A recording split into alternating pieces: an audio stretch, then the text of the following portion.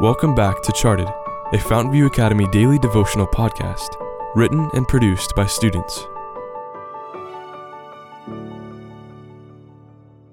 Episode 279, written by Rodrigo Diaz. Straight toward Jesus. We should not make self the center and indulge anxiety and fear as to whether we shall be saved. All this turns the soul away from the source of our strength. Commit the keeping of your soul to God and trust in Him. Talk and think of Jesus. Let self be lost in Him. Steps to Christ, page 72. I pulled my collar up as the steel blades of the wind bit into my skin and cut through my face. Once more I climbed up on the tractor and looked at Will, my supervisor, awaiting instructions. Ready? Will asked enthusiastically. I nodded and started driving forward. It wasn't long before I heard the dreaded order. Stop! The squash harvest was over, and now it was time to clear the fields of the plastic sheets put over the earth in the planting season.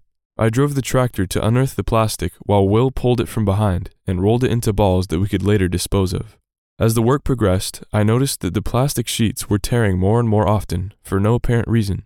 Whenever this happened, I had to help Will dig out a corner so we could continue.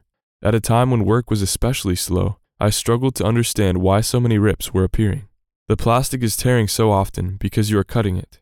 Will suddenly answered my question as if he had read my mind. You are looking back to see how you are doing, but it would be best to focus your eyes on one point at the end of the field. That will help you to drive straight without going onto the beds, he patiently explained. I was so busy checking if the plastic sheets were being unearthed that I did not notice I was driving the blades meant to cut the vines over them. Too often, I find myself in this condition. I look at the problems and complex circumstances of my life, not understanding how to solve them. Jesus reminds me of how looking to Him and placing all of these problems into His never-failing hands will make my path straight.